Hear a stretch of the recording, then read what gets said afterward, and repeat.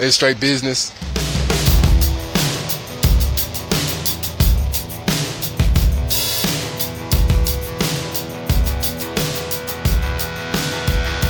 On 3rd and 7, backside pressure comes in, it's stripped out.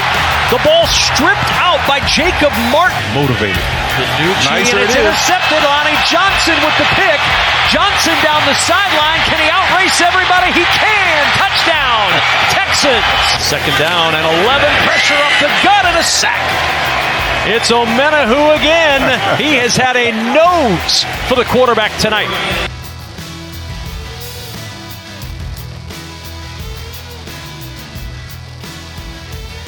And welcome to another episode of the Turn Up For What podcast, talking your Houston Texans straight from the Great British Isles. Joined by a first-time guest this week, Texans Doc, the good doctor. John, how you doing? Doing some sterling work for the Texans Wire, so thanks very much for coming to join us. Yeah, I'm excited to be here. Thank you for having me.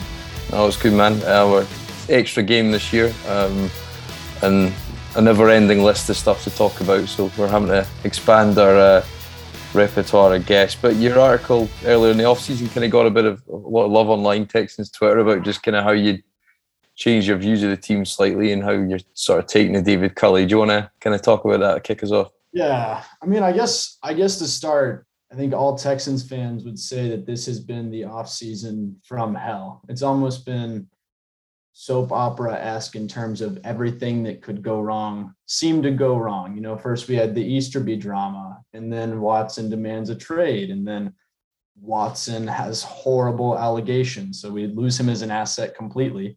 And then our draft takes a lot of heat. The Davis Mills pick, obviously very controversial. So I guess that came from a place of when I was watching the Texans for a lot of this summer and in the spring, I was very much resentful of what's happening on Kirby. I think a lot of fans feel that way.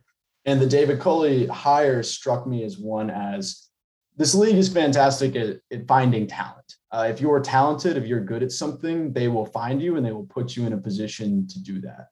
And I said, if David Culley is, I believe he's 66. Is that 60? Yeah, 66. He's on the older side. And I said, if you've been a position coach for this long and you haven't received an NFL head coaching gig, I'm pessimistic about the outlook of how that will go. Like if you were this good, like if you're this caliber of coach, it would have happened by now. That was my initial thought. But yeah. Sorry. No, I think you're right. It's I think on the face of it. But you know, my retort to anybody that I suppose the Culley thing is, I suppose you probably, if you thought we were just going to go and hire the best coach available, I think that would be too simplistic and perhaps overlook some of the structural issues we've got as a ball club. But I think games like, or certainly this preseason, seems to have kind of felt not as bad as you thought it was going to be. And I suppose you probably prepare yourself for the worst at times as a fan. But yeah, what do you think of Culley then? What's your kind of outlook and what's your overall sentiment from the article? So I would say in the article I kind of talk about in the last 3 months, I think Culley is a face that is easy for Texans fans to cheer for. His demeanor is wonderful with where the team is. I think he's the right person, and they might have known more about the drama that was to come with Watson than we knew. Yeah. And he's honestly been the perfect personality and person to take care of this. We'll see what that looks like on the football field, but from what we have seen, at least in the preseason, is a team that looks competitive, something that at the end of the Bill O'Brien era and that Baltimore, the Pittsburgh game, like those guys didn't want to be out there, it looked like at times. And then the last 12 games, we all knew that was a disaster. The guys that are out there, they're competing. The team is marketing and handling itself well internally, despite all the distractions. And he's creating something and a culture and a team that is really easy to root for despite everything else going on. So I'm impressed, and I'm glad to have him right now. And what it may be, I think this is probably could be a lost season no matter who is the coach. And I think he's the right man to guide us through. It's going to be a tumultuous 2021. Yeah, no, I think, and in terms of Culley, I think we've seen that early days now, I think, in terms of this preseason. And I suppose Saturday night was definitely a it was definitely felt like a step in the right direction. I think probably what kind of softens the Cully blow to a degree is the quality coaching staff, which we're seeing, like you touched on there. We look prepared, we look ready to play. And where do you rate this coaching staff in terms of without going too specific player wise, but when you look at both sides of the ball, you think you've got a defense there who has an identity, which is for a long time we've not been able to say that apart from Cronell, playing prevent, soft coverage, relying on stars to try and get home to the quarterback and not really having much on the back end. I think, and then you've got an offense who, probably didn't cover themselves quite inglorious at the weekend there against Dallas, particularly considering how bad that Dallas unit was, and they've not overly invested, and Tank Lawrence wasn't out there. But how would you rate the coaching staff and in a position that they're in, where, as you said, there's positivity growing? But how much can you speak to the fact that this coaching staff and the job they've done, considering the amount of new players they've brought in this offseason? That's a good question.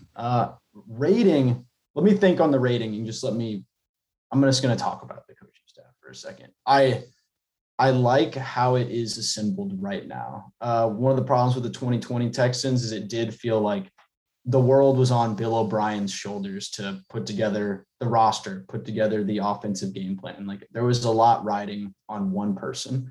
And Coley very much comes off, he's the captain of the ship. This is Lovie Smith's defense. And you're right. I think something that strikes me about on the defensive side is all the defensive players, whenever they're interviewed, they talk about how much they like being in the scheme, like how excited they are to just go out there and play as a unit. And I mean, anything is going to be an improvement over the defense that we brought out onto the field in 2020. That was a nightmare. So to see them have a firm identity and to be excited to go out there and be playing with each other, that's encouraging. Tim Kelly was brought back as the offensive coordinator. Many speculated that was to appease Deshaun Watson. But it is the preseason, so I don't think we're really going to see a lot of schematic intricacies. I am moderately concerned about our ability to run the ball. We couldn't run the ball well last year, and this is something we're clearly invested in doing this year. I know against Dallas we had a really rough time, but against Green Bay we did pretty well. I think we had 170 rushing yards. I like the coordinators, and I like that they seem to be on top of things. And it seems that we upgraded many of the positional coaches where, I don't know, like everyone complained about who was the offensive line coach? Oh, Mike Devlin, yeah. Yeah. People have been talking for years, like, get him out of there.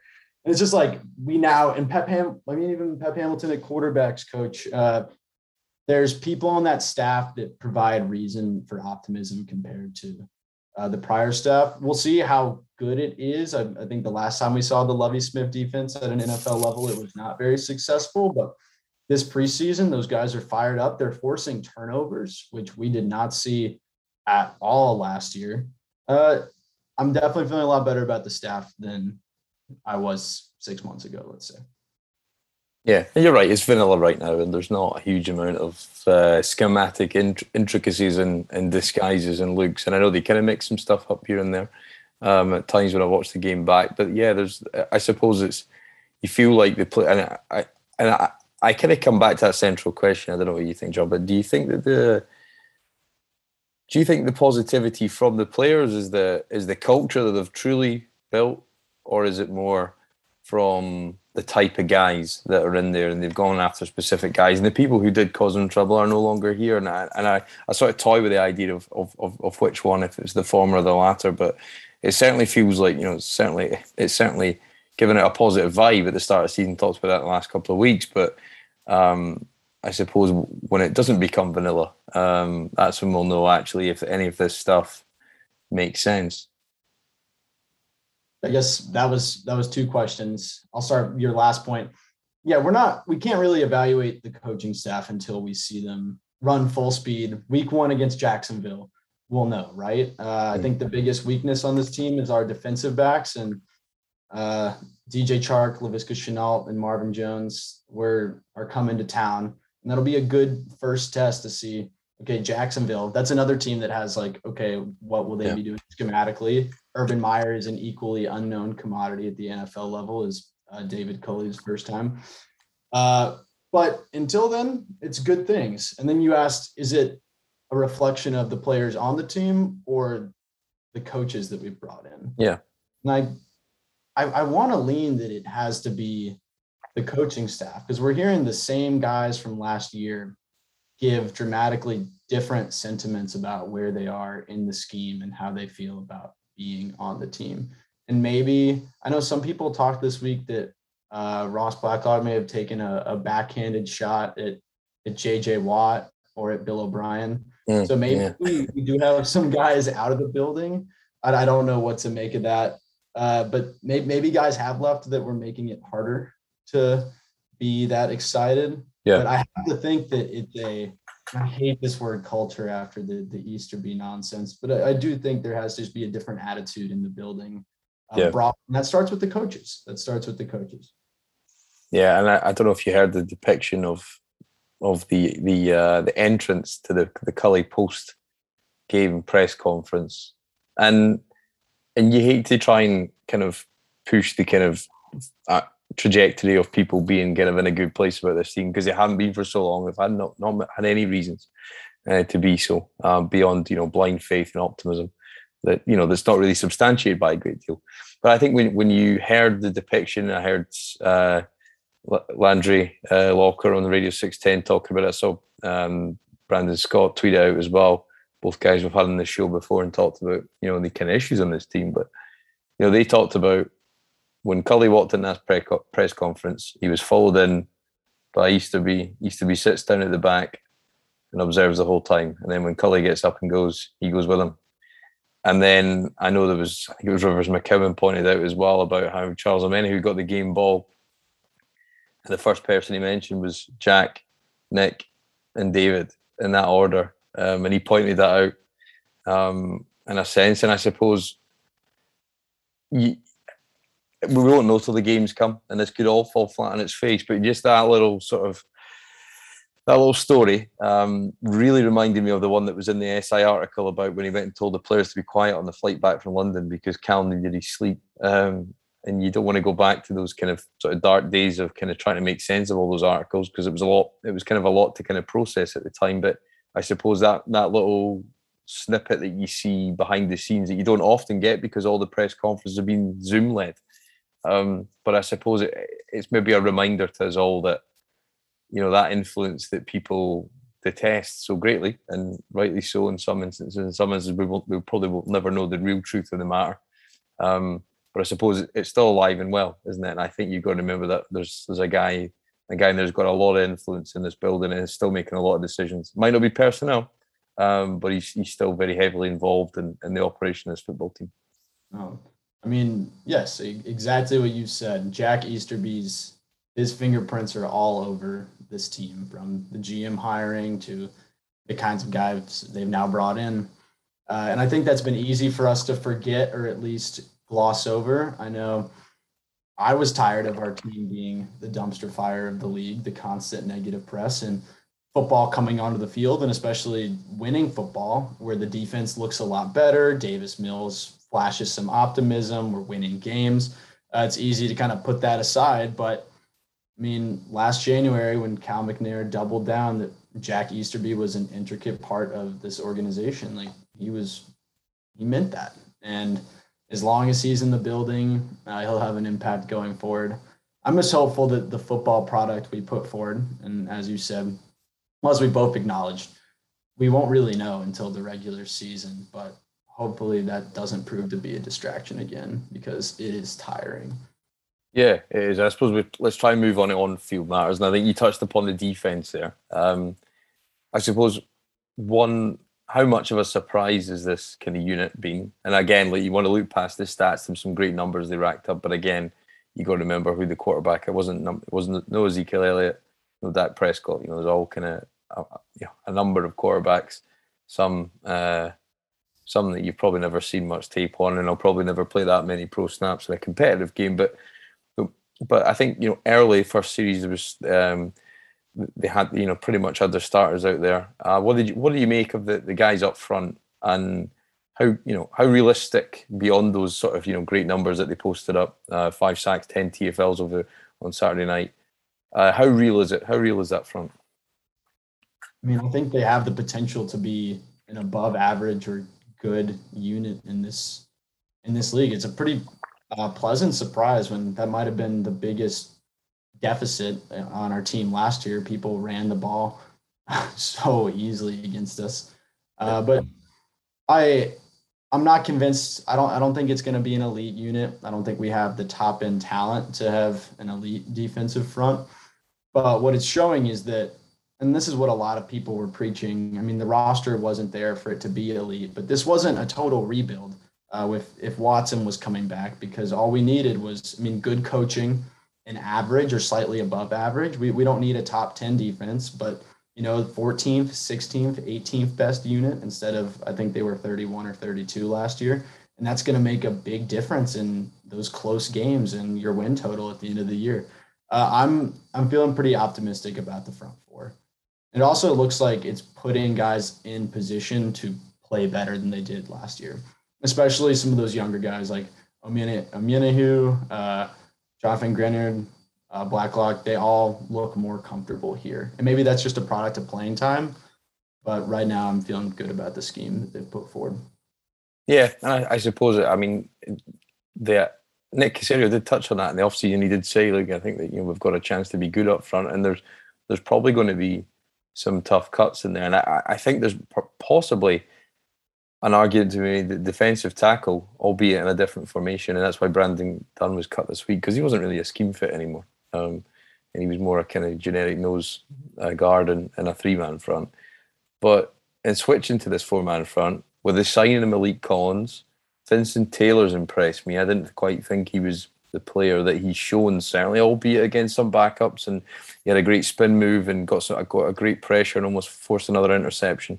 But I think there's definitely an argument to be made. The defensive tackle is one of the most improved spots on this roster. And neither of us have even mentioned, I mean, Roy Lopez. I know the fan base loves him. He's the darling right now, isn't he? Yeah. And all offseason, I was like, guys, let's relax. He's a 6th round pick. If we get any meaningful minutes from him, like, it's a win. And I think he has a sack in both games so far. And you did touch on it's against backups, but guys can only play the players that they're being put in front of. And right now they're executing very, very well. So I think we're allowed to be excited about growth at the defensive tackle and at the defensive end position. Do you think Lopez has got a chance to be another DJ Reader, Derek Newton late round pickup that blossoms into a starter? Maybe in a year's time. But it feels like he's maybe got enough there to, certainly the buzz he's getting in the training camp, and everybody was getting hyped up in his reps, and every media member's probably commented on him at some point. Then that's translated to the field. It feels like there's refinements to be made, but there's potential as a late round gem there, do you think? I mean, I would hope so. As much as this team to be successful, we need some guys to hit. We took a lot of swings this offseason. I think he could do it, yeah. And with how this roster projects, there isn't, like, I'm looking at our depth chart right now. It's not like I'm saying there's a huge talent gap between, like, Lopez and the starters. If he keeps flashing and working his way into that, like, I think he can see the field more, and you're only going to improve with playing time. So, yeah, I would hope that, if we got another DJ Reader type of guy, someone where low expectations turns into, like, pseudo Pro Bowl caliber, that would be big for this team. Yeah, I suppose that, like, and there was a run play that was a good stuff up the middle, and then I think there was both, but there was a couple of bits concern me, and I think it's not really been talked about a huge amount, but I've not seen enough yet, and and we will find out in the trueness of time. But in terms of 3 linebacker spots, there was a series of plays that concerned me, John. I'll talk you through them and see what your thoughts were. But there was the Pollard run right up the middle. I think it was up the C gap actually by the time he got there. But all 3 linebackers over pursued, lost gap integrity, and he was gone for just a really straightforward run right up the heart of your unit. And then for the second week in a row, we've seen linebackers not get enough depth. The rush hasn't got there, and the tight ends just got dropped nicely into the zone between the second and third level, and found an easy completion and a big completion, a chunk play that keeps teams on the field and builds momentum for the opposing offense. So that's twice in 2 games. It might just be a nuance, but certainly I think that's potentially an issue for this scheme, and one of the reasons why people talked about this scheme being perhaps outdated, and the growth of tight ends and weren't quite as athletic and the game breakers that they are now, when this scheme was in its early formations in the league. So have you got a concern about the linebackers and just looking at those 2 examples there? Is that a potential weakness and it might nullify some of the good work these guys are doing up front? I'm not as concerned about the linebackers as I am about the defensive backs, specifically the corner position. Yeah. But I think we all knew that even in transitioning to a 4-3, we have less linebackers out there, but more is going to be put on individuals. Cunningham, we know he's good. He might be overpaid, but he's a rock solid starter. He's there. And then we signed a ton of guys to, you hope you find something that sticks. So I didn't get to watch on this past Saturday, but I watched the week before. I've seen bits and pieces of this past Saturday. And I think, I am a little worried about the linebackers, and that's our whole defense right now. I think the front is flashing the most potential, and then the linebackers, I start to have some questions. And then when we get out to the outside, I'm like, okay, what's going to happen here? Yeah. I think your concerns are pretty valid there.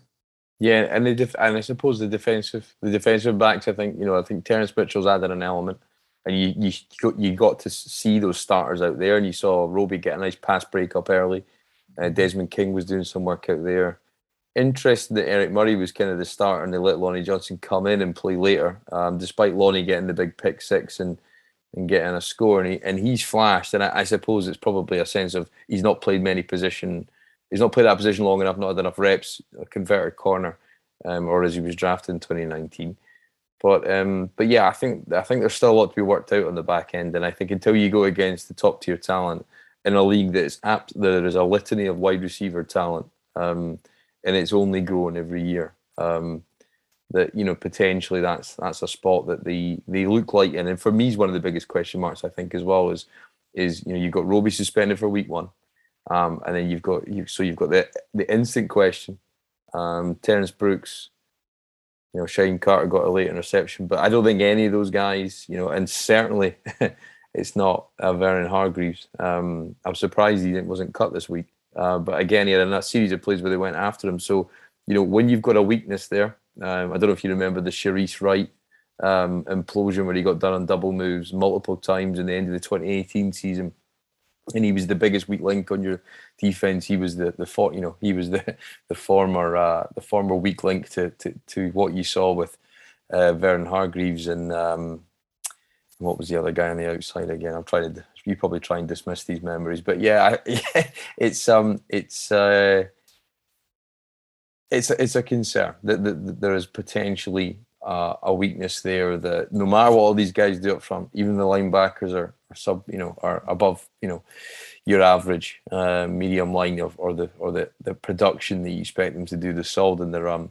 There's always a propensity when you saw Cornell Armstrong out there last year, and when you saw Keion Crossen, who was just traded last week. If you go back to the game, we're actually on week 17, they've done everything right.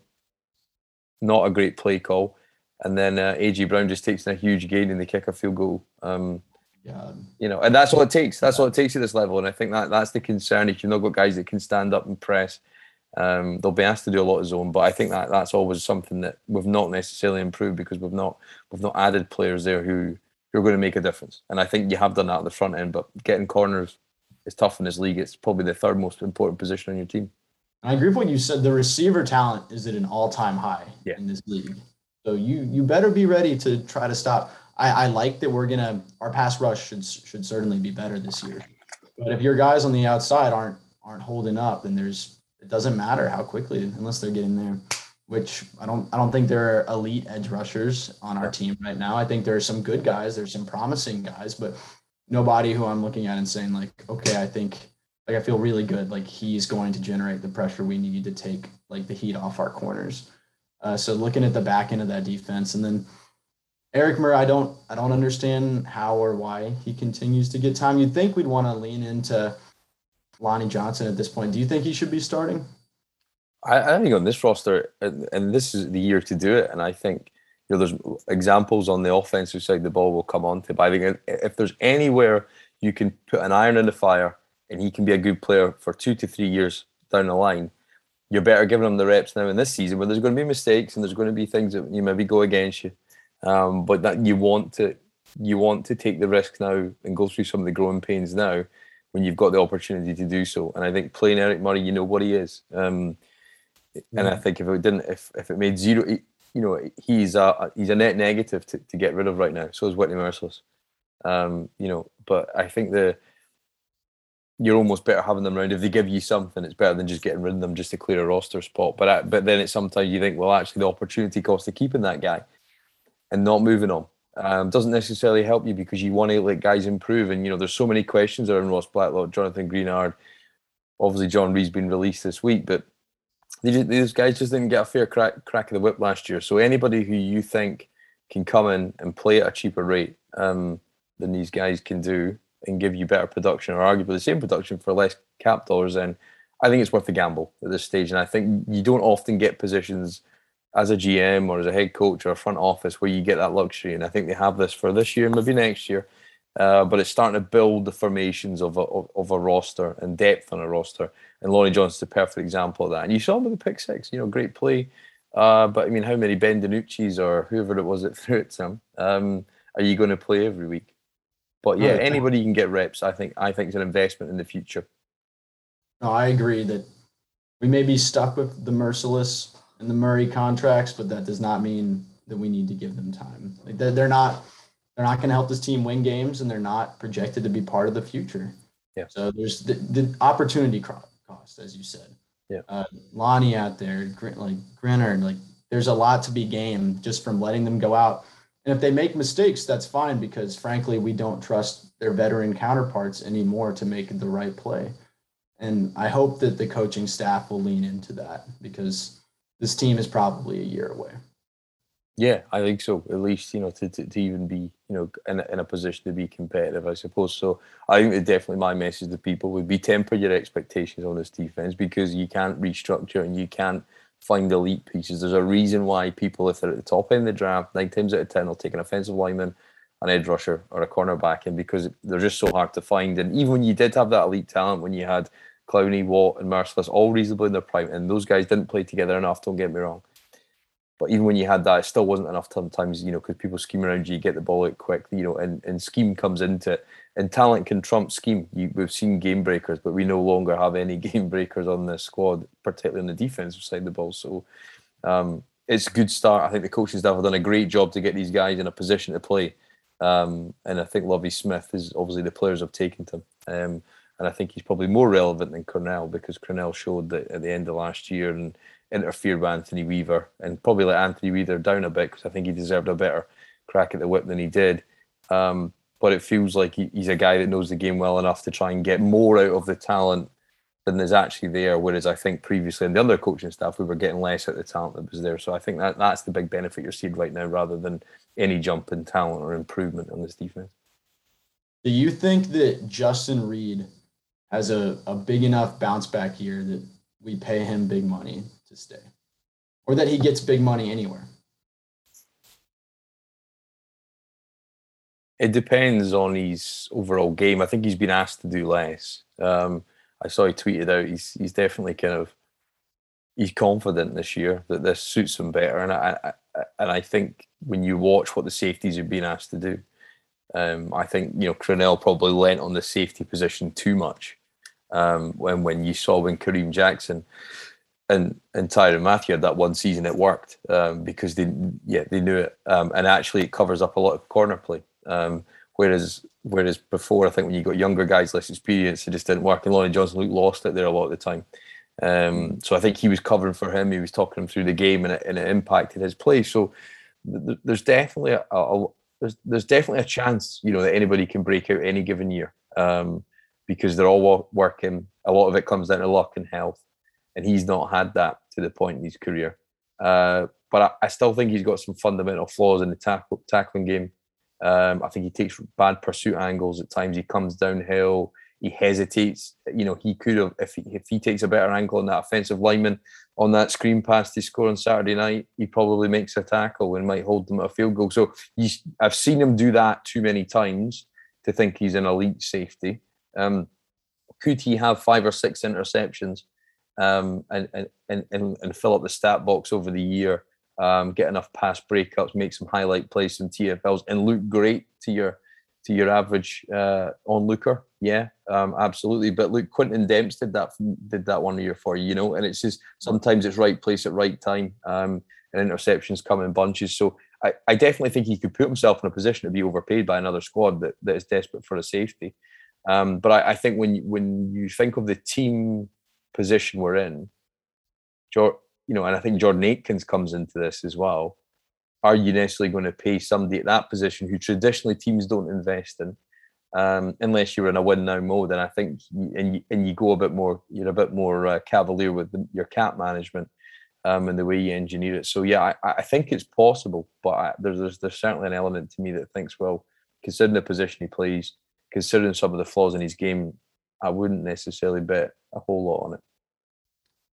I just think it will be really hard to let him walk if he has a big year. Like you said, I think he's going to be put in a position to fill up the stat box and asked to do less. So I don't think we're going to see as many mistakes. But he is, in the last 3 years, when you think of organic Texans talent, I'm just looking at the depth chart. There's not much of it. I think that's the problem. Yeah. It's him. Yeah. I don't know. I hope he has a good year. Just so we're on the same page, you talking about the Pollard touchdown on the screen pass? Yeah, and he dives in the end zone. He comes and takes a terrible angle, and he sort of tries to get around the lineman, but he kind of just almost hesitates slightly. And I don't know if that's him just pulling out pre-season, or he's not been healthy. But he's 3 for 3 in his own words in surgeries after his first 3 years. So yeah, I mean, you can never underestimate how much health is. And he was in a car crash. Was it last year, or the year before?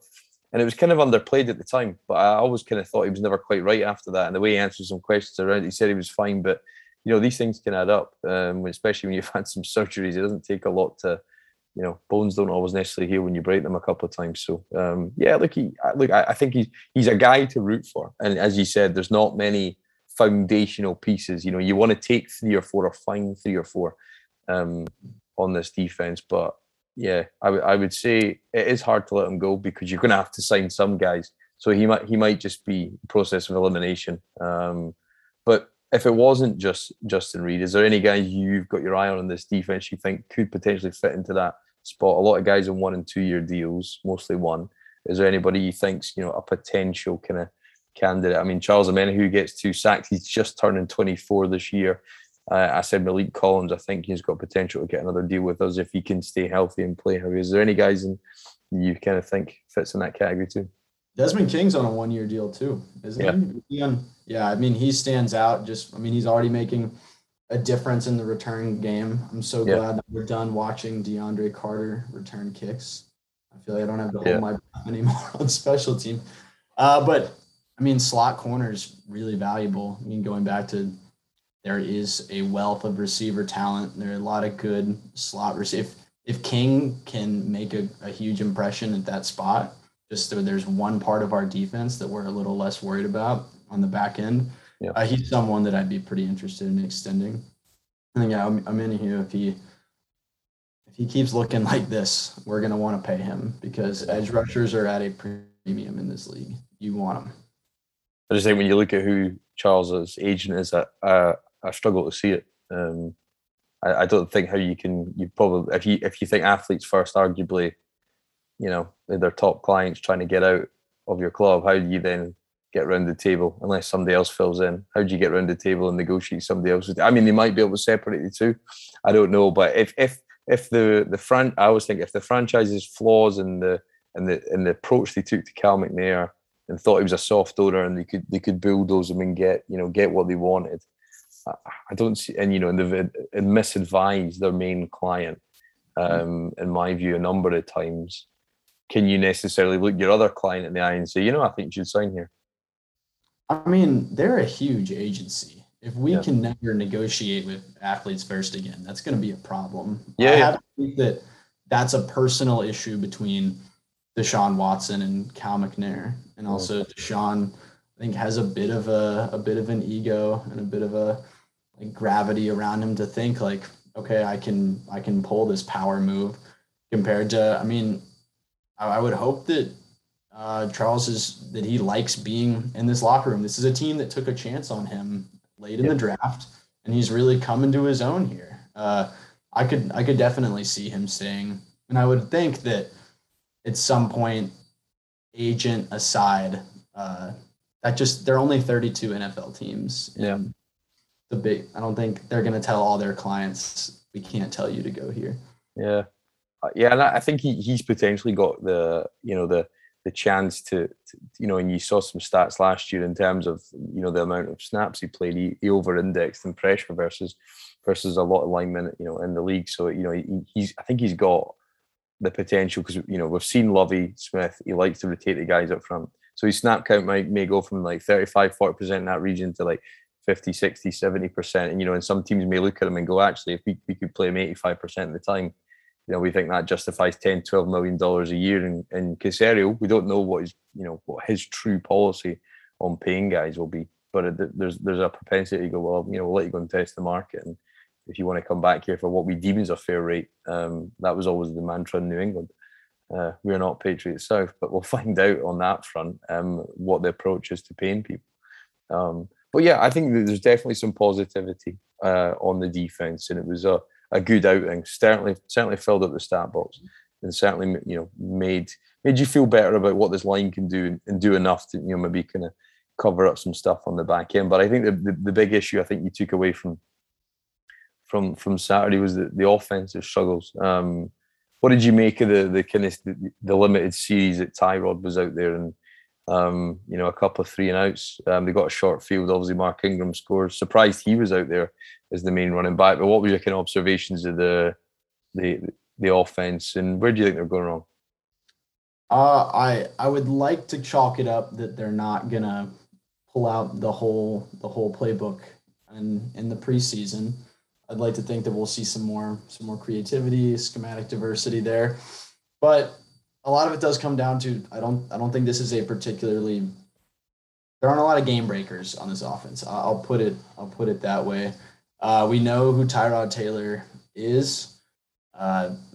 Conley, Nico, it's a lot of question marks at wide receiver. Yep. Mark Ingram, this coaching staff seems to feel very comfortable with him. I want to see if he gets that time in the regular season, because I think we're all expecting Philip Lindsay to be the guy in that backfield. But it has been noticeable that Ingram, for 2 weeks in a row, he's listed as the number 1 running back on the depth chart, and that we continue to see essentially no usage of David Johnson, which, that opens up carries for Mark Ingram, for potentially Scotty Phillips. I have low expectations for this offense, so I'm not horribly surprised at this point.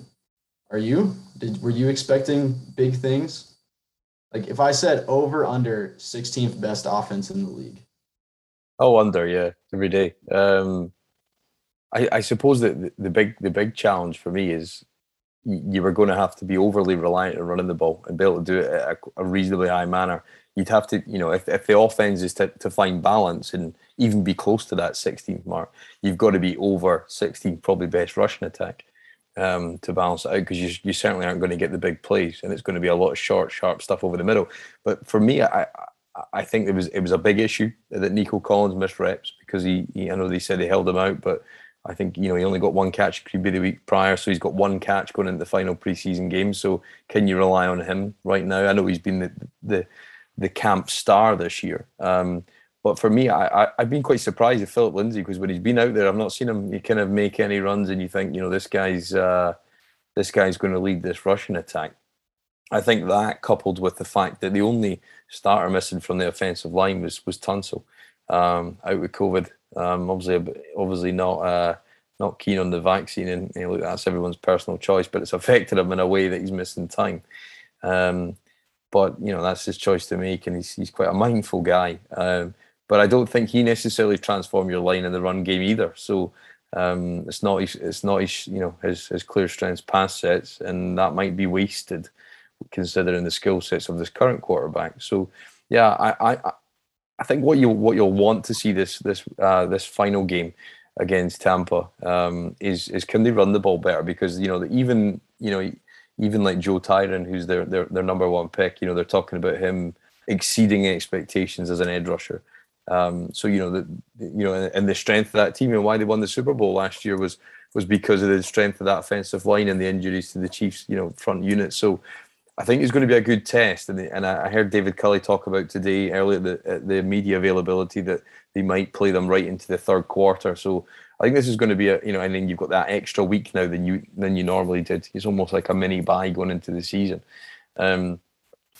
So yeah, I think we're going to have to get some answers on this run game, because so far, if you take out Jeff Driscoll's run-only approach, because they basically said there's no point in throwing it, and he's an athletic guy, but he padded the stats. And look, I think it's important you talk about beyond the stats, but there's not a lot to be overly confident that we're going to be able to run the ball the amount that we need to run it to keep this offense balanced. Yeah, when I wrote my game notes before the podcast, my second bullet point is we are a run-first team that I am not convinced can run the ball. Yeah. And I know they're trying to, because we put Titus at left guard to try to make, I guess, that left side really something that we can trust and run towards. But, yeah, Philip Lindsay hasn't looked, at least for the highest of expectations, probably hasn't met them. Mark Ingram is who he is at this point, and we're all tired of watching David Johnson try to go up the middle. That 3rd and 2, or was it 4th and 2 or 4th and 1 against 4th and 1, which was a Philip Lindsay carry, I think, this week. The David Johnson was the week prior, and it just kind of screamed back to previous Bill O'Brien. I mean, I always remember the one in Seattle where he ran it right up the middle with Lamar Miller, and you got to ice the game. And you probably saw so many. I mean, that's probably the most egregious one when it could, you put the ball in your best player's hands, but you've no longer got that best player. You do need people to get you positive yards. But I mean, I suppose how can you rely on a 31-year-old running back who was basically dismissed by a team that is well run, that has a good roster? He's now becoming to your first. So I think the concern for me is if Mark Ingram's getting more carries or is slated to certainly get your short yard and stuff, and I know it's probably skewed because it was the short field, the turnover that Jacob Martin stripped and Charles Omenihu who kind of recovered, and so short distance stuff you're probably going to put him in there, and that's probably going to be his sort of kind of main attribute for the team. But it's a worry. I think you're looking to base yourself as a fundamental principle as a football identity at running the ball, and I'm not sure we've got the personnel to do it. And I think not only have we not got the personnel to do it at tailback, I think the interior of the line's still working itself out, because you said you've made those changes. And I thought Charlie Heck did quite well from the snaps he was out there. I put a clip out, and he's hugely athletic, running down the sideline. And actually, the speed of him doing that, I was quite impressed. I didn't think he was that athletic. So you can see what they're trying to do. They're trying to solidify the left with your two best players, and it might just be run left, run left. I always remember the game in Dallas in 2014, and Dwayne Brown was just out there in space, zone blocking, and Foster just kept running it, and you could have just paste and copy all game, and it almost won you that game, went overtime. But I think it's a concern, and I don't think you can find answers in the season.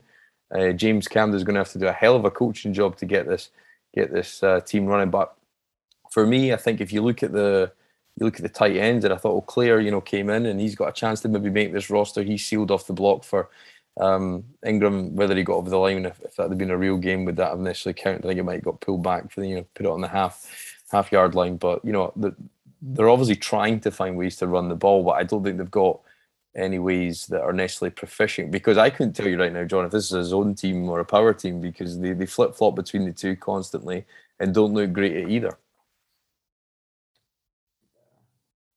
I mean, we can see their commitment to, I think we have an idea of what they want to be as a team, what they want their identity to look like. And I think there's some cognitive dissonance that, one, it starts with, I don't think it's what the fans expect.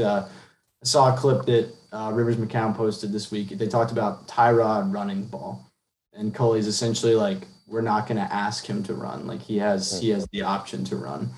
Like we're taking a step backwards in quarterback mobility and what the offense can do there. Like whether or not like what Tyrod's reputation is. And then two, if we think we kind of know what the coaching staff wants to do, which is be run dominant this year, they might not be ready to do that at this point, which is difficult to acknowledge. Also, quick question. You talked about the Seattle game. Are you talking about 2017? You talking about the rookie, the Watson, Russell Wilson shootout? Yeah. That one hurt. Yeah. Well, I was there that day, and I always remember it because I thought there's no way we're going to do, it was always, Miller for two, that was always the joke.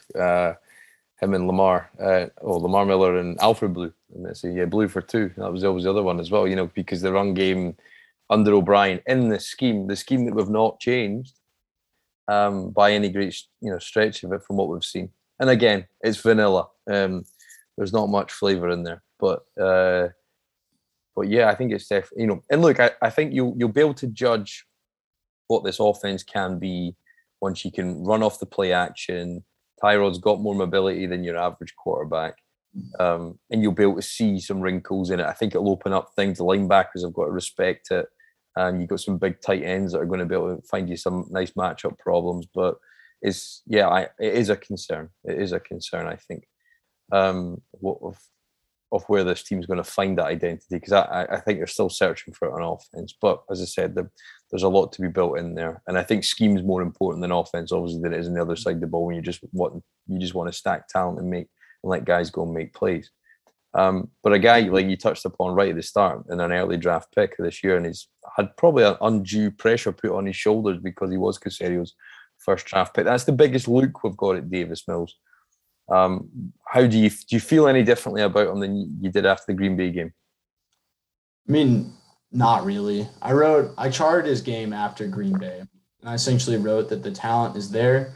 You can see it. He makes some really nice throws, but the simple stuff continues to be too complicated for him right now, or at least more complicated than it actually is for him to be an effective NFL starter at this point in his career. And Davis Mills, again, against Dallas, looks like a third-round draft pick. He is a project. Yeah.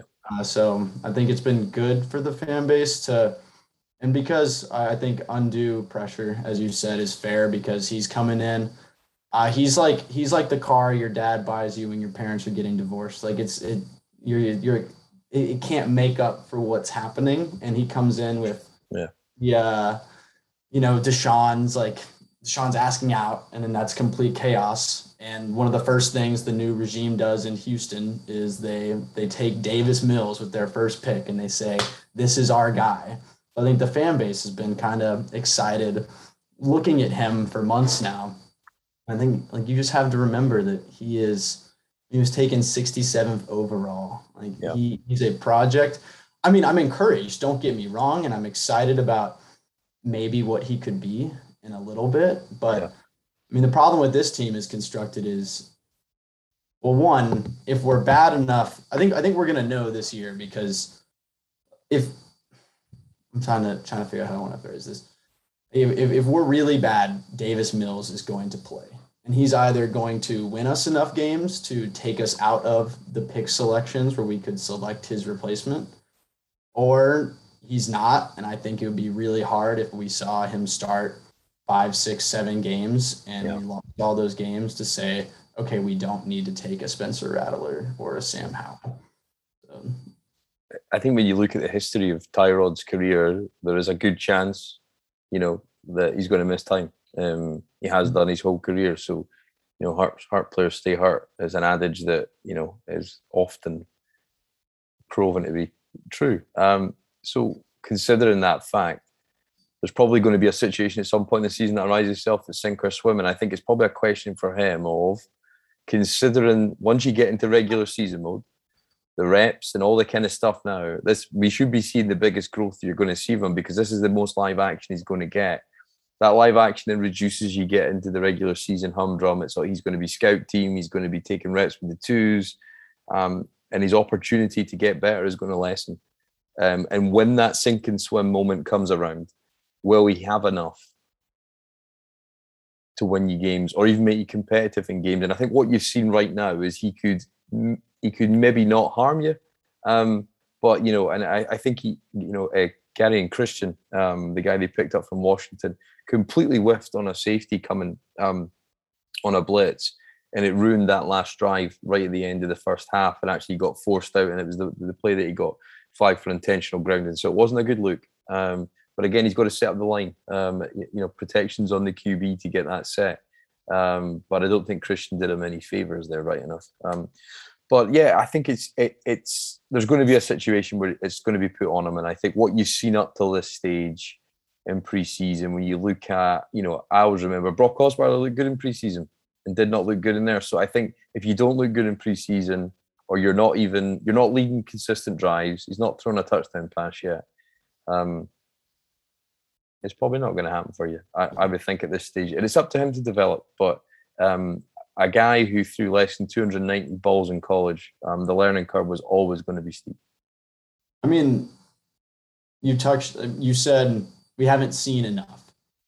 And if we compare that to the other rookies in this class, and I don't think it's fair to compare him to his first round peers because there's a reason he was not taken in the first round, but there are traits or decision making, like just the processing or plays that you see with all these other rookies, and you say, okay, we can put them out there and they have a few things that can get them through their rookie year while other things develop.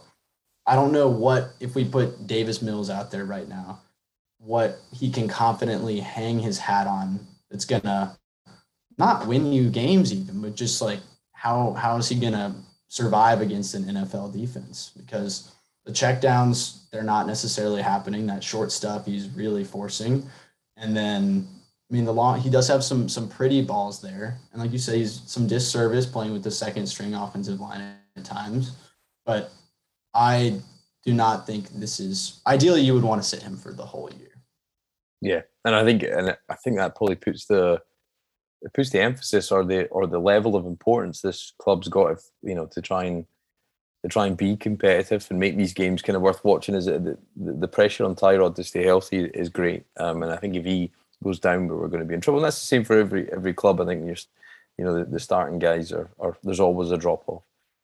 But yeah, I think he didn't show enough that made you overly concerned that you could write him off. But there's still so much to work on there. And as I said, the opportunities to improve are going to be limited. But that being said, you've got a potential. Our best player might be a punter. What do you think of Cameron Johnson? Because he's been booming them. And I think Frank Ross and that unit in the games, and again, preseason. But for starters or true preseason tests, it's special team guys out there because it's limited reps, and you're going to put a lot of the guys out that will be there, week 1 through 17. So I think the special teams is going to have to help us. And we've not seen Andre Roberts out there, but I think the punter Cameron Johnson looks great. He was the reason why he was the biggest contract and the longest contract you gave. He looks like he can really do something for you and flip, be an advantage for you. And we've not really had that for a long time. No, there's some optimism there. That's a pleasant surprise. That's all you can say at this point, and one that we need. The kick return game has felt like, I don't know if you would agree with this, but it's felt like a negative the past 2 years. Undoubtedly. Expected no explosive plays. And if we don't turn the ball over, I'm just relieved. I'm like, great. Okay. Thank you, DeAndre Carter. Like, please let the offense come out now. So whether I think Roberts is projected to start, or if he continues to miss time and it was King, I'm more confident in him than I've been in the past. And then Fairbairn's on that huge contract, but his numbers, if they stay steady, it should be an improved unit by virtue of it was an atrocious unit last year and just law of averages. They'll improve, and there's some guys that you're excited about. Yeah. Yeah. I think that's enough for punter talk this week, but I think you got to find the silver linings, really, haven't you? In a season like this, and he does look like a plus. And I think we've been searching for answers there. And we had the Trevor Daniel, and then we gave a big contract to Anger, moved on, but I think it looks like we've generally upgraded at that position too. So flipping the field and trying to give your defense the best chance to get off the field. And as Lovie Smith talks about, scoring points.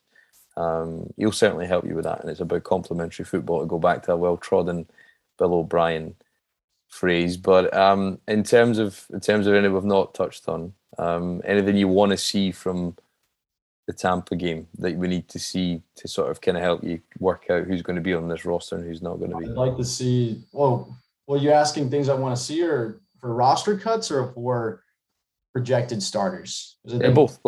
I mean, I'd like to see Nico Collins out there this week. Yeah. Obviously, I know Chris Conley's had a nice first game. He had a huge target share, but I think he's a relatively known commodity in this league at this point. Collins gives you a lot more upside at that big body receiver that Tyrod Taylor likes to throw to. And for this offense to be a step above, I mean, you and I are both saying we don't even expect them to be league average, but to take them out of, and if we want a chance at average or above average, I think he would need to step up and pretty much command that X receiver, or is that, I think, spot on the offense. So I'd like to see him out there. If the offensive line could generate more push. I'm trying to think of roster cuts. For me, I want to see if they're going to keep the first. I mean, if you think of the offense primarily, I want to see a bit more Anthony Leclerc, what he looks like in catching passes, because I think he's close to, with Kahale Waring getting cut this week, and that experiment's over now. That you see what Leclerc can do in the passing game, because I think Jordan Akins hasn't been out there much, and I don't know if that's something to monitor or it's just purely health. But he's definitely out there. He made a block, and so if he can do one half, can he add value in the other half? I think Pharaoh Brown, I think, is your number one tight end on here, and I want to see Brevin Jordan catch some balls as well, because he had that one kind of speed rollout where he's just kind of dumped it off to him, and he looked as advertised on that one play, but he needs to show that he can get himself consistently open against backup type players for sure. And I think for me, Scottie Phillips, we talked about this last week, but I think Scottie Phillips got to have a chance, because you saw what he did in the run game. You saw Rex Burkhead get a pass up against Micah Parsons. Look, Micah Parsons is an elite talent. So you can't, from a Dallas point of view, you're going to hope he's going to, be able to cover, aging running backs out the backfield. But, does Scottie Phillips give you more in third down? It looked like in the Green Bay game he did, but you saw less of him this week. And obviously they've cut Jackson there they picked up last week, scored against Green Bay. So he's cut. So you think that the chances is one less on the roster. So Phillips will get some more touches, I think, this week. So I'd want to see what he could do behind, the best line. If you've got the number ones out there, what can he do? Because at this stage, we don't really need to learn anything about them. But yeah, David Johnson, interesting one, because he's a net negative guy as well. So he's kind of one of the guys that you think, well, he had one catch it was a broken play, or a pass attempt was a broken play. So I've not seen much from him. So I think his role's up for question. I want to see Philip Lindsay play well. I think we've not seen that yet. Mm-hmm. I think we have to assume that them guaranteeing David Johnson's contract, that he's here. And that's why I don't see any purpose to keeping Rex Burkhead, because we have an aging running back whose best role is to come in on third down and catch passes. And that would be David Johnson. He looked at his best last year when we even put him out wide to catch, or just put the guy in space. And we have that on the roster. So yeah, I'd like to see Scottie Phillips get more time as well, certainly. And then I kind of assume the front of that backfield will figure itself out. I mean, if we had an encouraging run game, that would be nice, but I don't think that's going to change much for our outlook. Yeah, and I think that'll ebb and flow over the season as well. So you want to give yourself options there, but I think we look a bit old and we look a bit slow, and there's not enough gaps for those guys to hit. So yeah, hopefully we see a bit of progression against Tampa, because even their backups, are of a good standard. I don't know how long we'll see Vita Vea, Shaq Barrett out there. The linebackers are ranging in cover, so it's going to be a good test. And if it's another sub 50-yard game or a sub 50-yard half, I think we'll be rightly concerned, and we'll be hoping just by getting by against the weaker units, and if you can't run the ball, that's going to be a big one. I think we can, if you flip it the other side of the ball, I think one guy we've seen obviously John Reid go this week.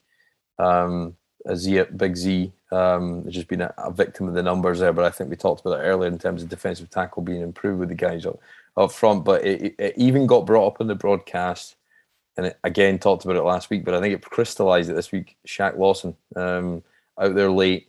He either doesn't want to be here because he's Deshaun. I was thinking that yesterday, is it because he's close with Deshaun? He got traded here. He didn't sign here.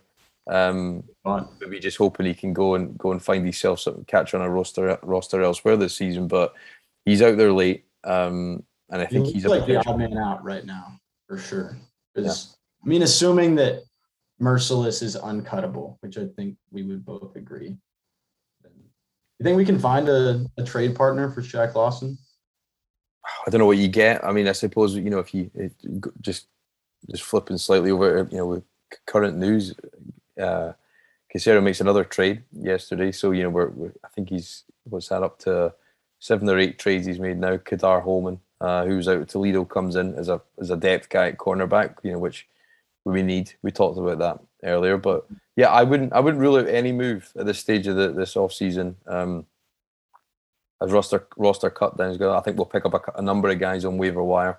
But yeah, there's got, and I think DeMarcus Walker as well. He's a guy that's right on the edge, but you saw him driving guys back, and actually, I hold my hands up. I wasn't impressed by some of his tape last year. And from what I watched, the selective games, and you saw his sacks, they were all just kind of missed assignments. But he looks like a guy that could add some value as a rotational piece. So would you rather have, would you rather find out what you've got for future years, or do you keep guys whose contracts are bloated? But I don't know if Caserio is necessarily tied to any of these guys, and I wouldn't be surprised if there is some high-profile cuts because it happens every year. I just would have a hard time cutting Shaq Lawson say what you want about McKinney. That's a real player. He's a good middle linebacker in this league, and Lawson was the key return piece from that. I mean, just 2 years ago, he was signing that big contract with Miami. I can't believe that in a league where we just traded a 6th-round pick for a corner that played 2 games really last year for Green Bay. I went and looked before this thing. I saw 2 games where he played over 40% of the snaps. That a pass rusher with the reputation of Lawson could not bring back an early day 3, late day 3 pick.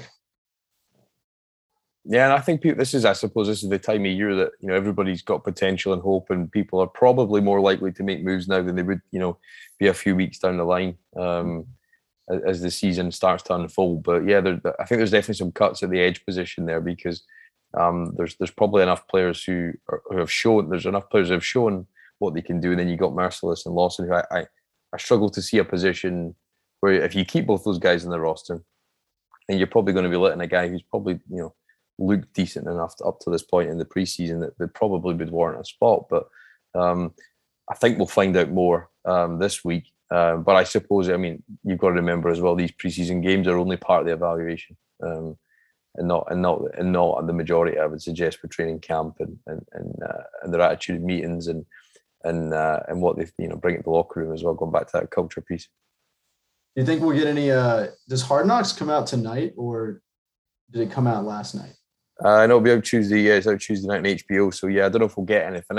I saw the one last week, and I think it's become almost not unwatchable, but it's certainly not what it was. And it's just kind of soft human interest pieces. Not a huge amount about the actual building of a football team.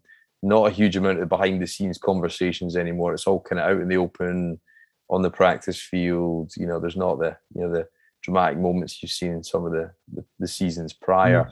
Offense. Oh. Yeah. I watched the first episode and I was kind of underwhelmed, so I haven't watched since then. But I'm thinking I'm kind of hoping we get some good Texans footage, thoughts on that game. Well, I think that when you saw the Rams joint practices, there was no mics on the Rams guys. It was all from afar. So if it's the same as that, which I think all teams are kind of almost shunning it because I think there's so many people that are paranoid about competitive advantage, giving anything away to their opponents. I think it's so edited to an inch of its life. I think it's taken a lot over that. But you never know. Hopefully, we'll maybe get something, an inside thing. Because I remember, was it not against when the Texans were on it? You saw Rick Smith making a trade in the stadium when he picked up Chris Clark from Denver, and you saw him in the car driving on, talking to John Elway. So they were the kind of good parts of it. You got to see behind the scenes. That's why fans liked it. But when you watch it now, I think it's pretty light, and it's just kind of it's personalities over the substance of what you want to see is behind the curtain of the game, really. But any of the cuts surprised you this week? I was surprised by Rod Johnson last week, actually. I think he's failed in training camp, so I was a bit. Yeah, I think he showed at times. I remember putting out a clip last year when he jumped out on a screen pass, blocked the lane, and did it better than probably some of your starters had done. And actually, ironically, we ran the ball better in the games that Tunsil was out than he was in for, and Rod Johnson filled in admirably. I thought that was a bit of a shock in terms of those kind of cuts, but I think there's definitely some more to come. Because he looked good in the. What did Tunsil miss 1 or 2 games last year? I think it was 3 or maybe 4. Yeah. I mean, he filled in admirably. There wasn't a huge drop off, and I thought, he was kind of considered like really good in the run game. Like he can pass protect. For me, it was just affirmation that they must really like Charlie Heck and what they're seeing, which is funny because I feel like that pick was kind of pretty heavily criticized. We were like, why are we taking a swing tackle last year when we felt set with Titus and Tunsil? But that's been a pleasant surprise that they feel that good about Heck. Yeah, and it could be one of the best undercurrent storylines of this year if you can pick up a right tackle in the 4th round, improve your line by putting a guy who's got the potential to be an all-pro guard, I suppose.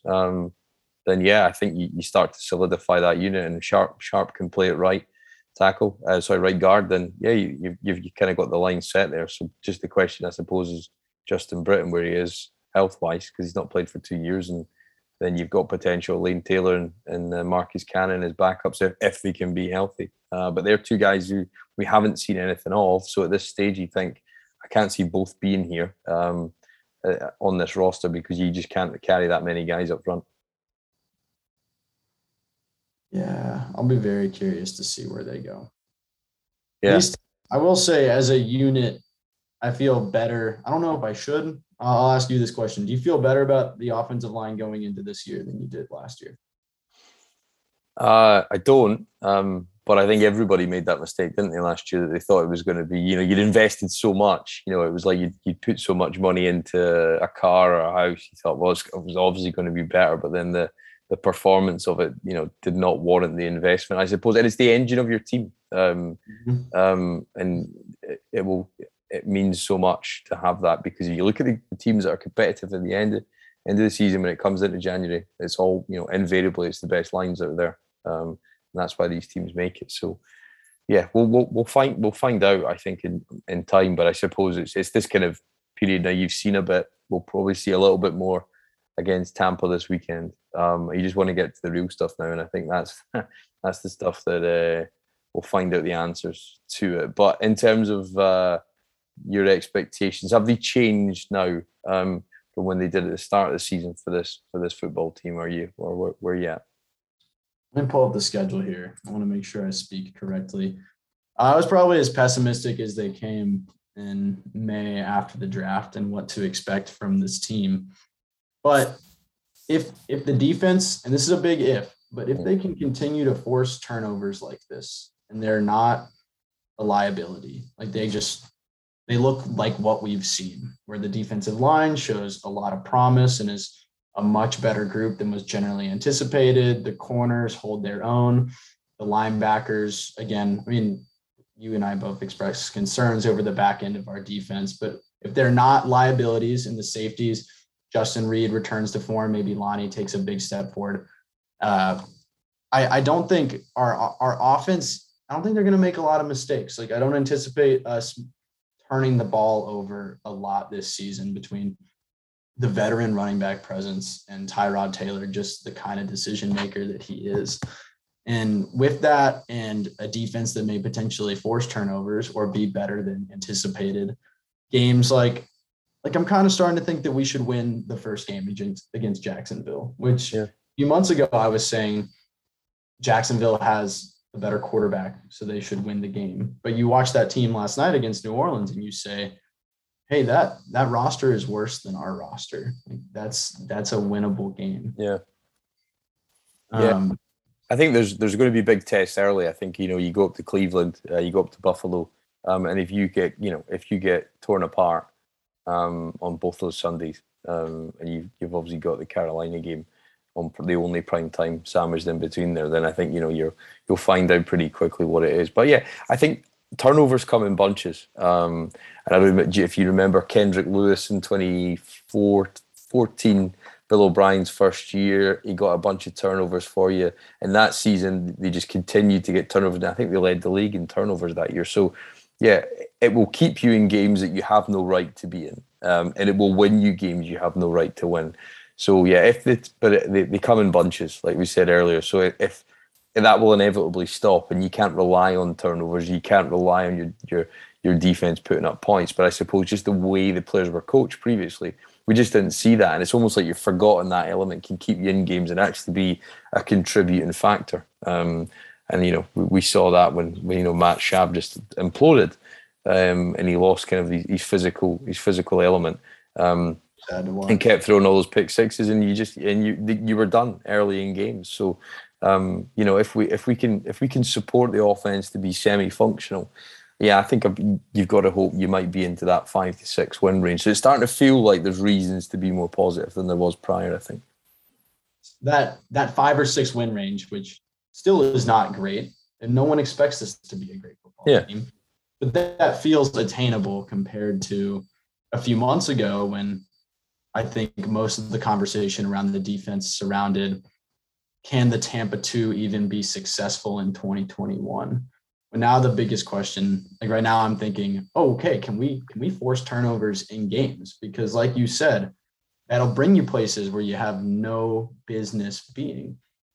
So like Jacksonville, there's a game like I see November 28th against the Jets. Like Zach Wilson's going to turn the ball over, and that's an equally like talent deficient roster. Like that's a win that you can reasonably expect if the defense is what we think they might be.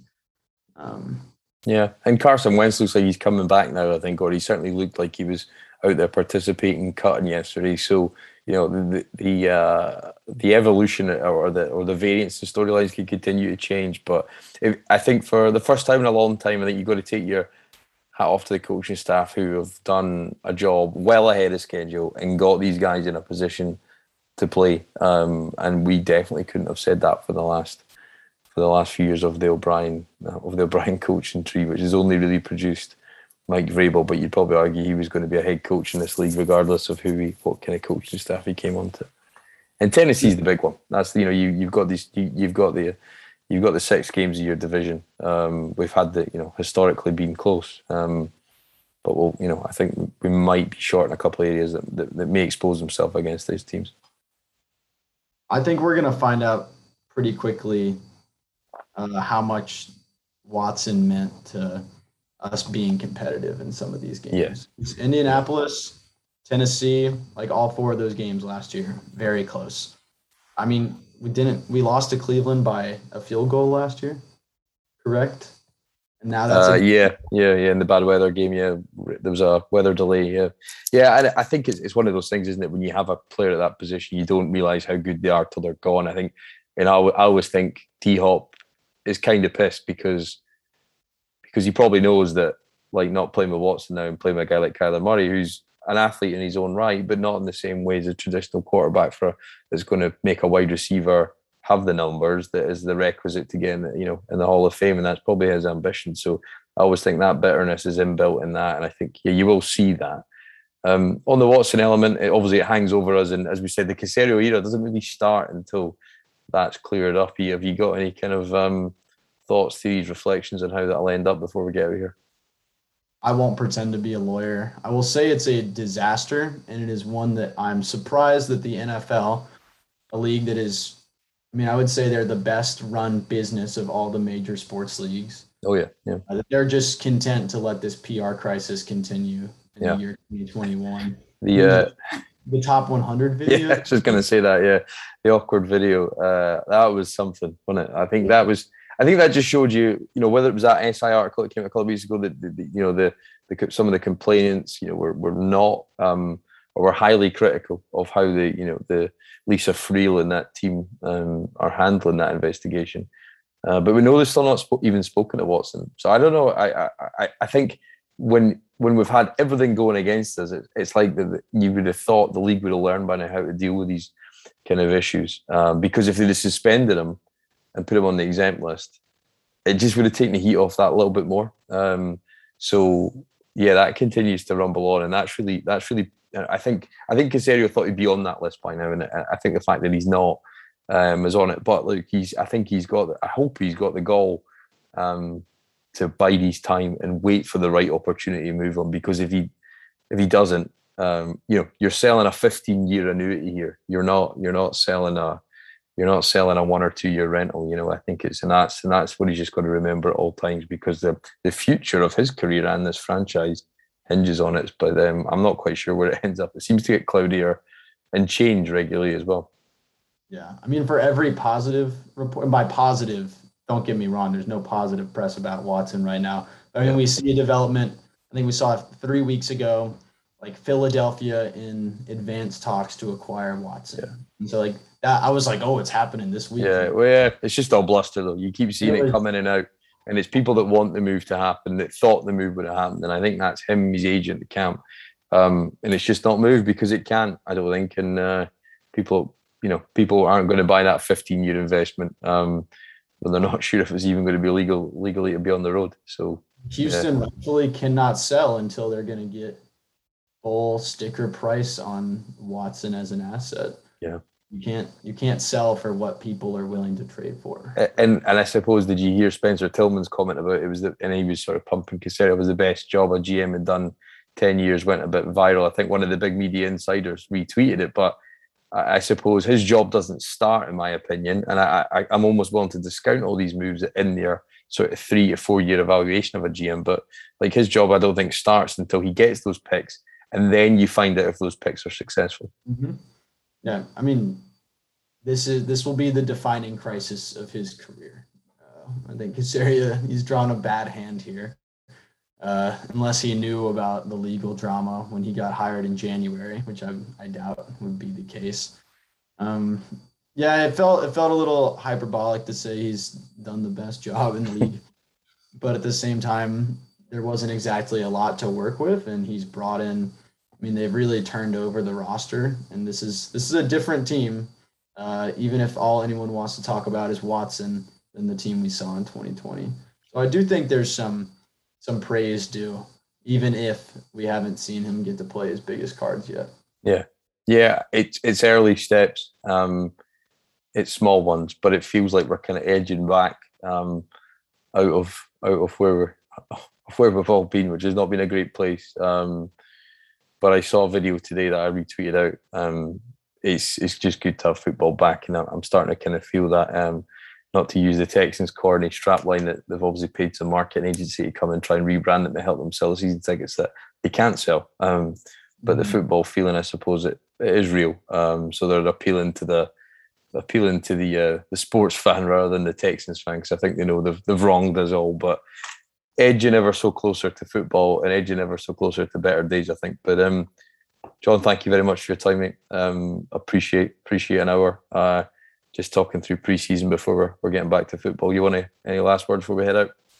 I do not have anything to say. Thank you for having me. And hopefully this season gives us something to keep that football feeling. Because if we lose that week 1 game to Jacksonville, I think we're in for a very long season. Yeah, embrace the slog. As I keep saying, strength in numbers this year. Enjoy the game, or the event round the game more than the game, and I think a lot of people do that. But if you've not learned how to do that, I suggest this year might be the year. But John, thank you very much for your time. We'll be back again next week to talk the fallout from Tampa Bay as we get ready to see where this roster cuts down. There'll be another 5 players in cut as the roster continues to get trimmed down to the 53. So thanks again for John for his time. If you haven't checked all the stuff at podcasttexans.com, if you watch on YouTube, give us a like, subscribe. We're trying to build up our visual element of this pod this year as we're trying to get you through it, and we'll do our best to do that. But we'll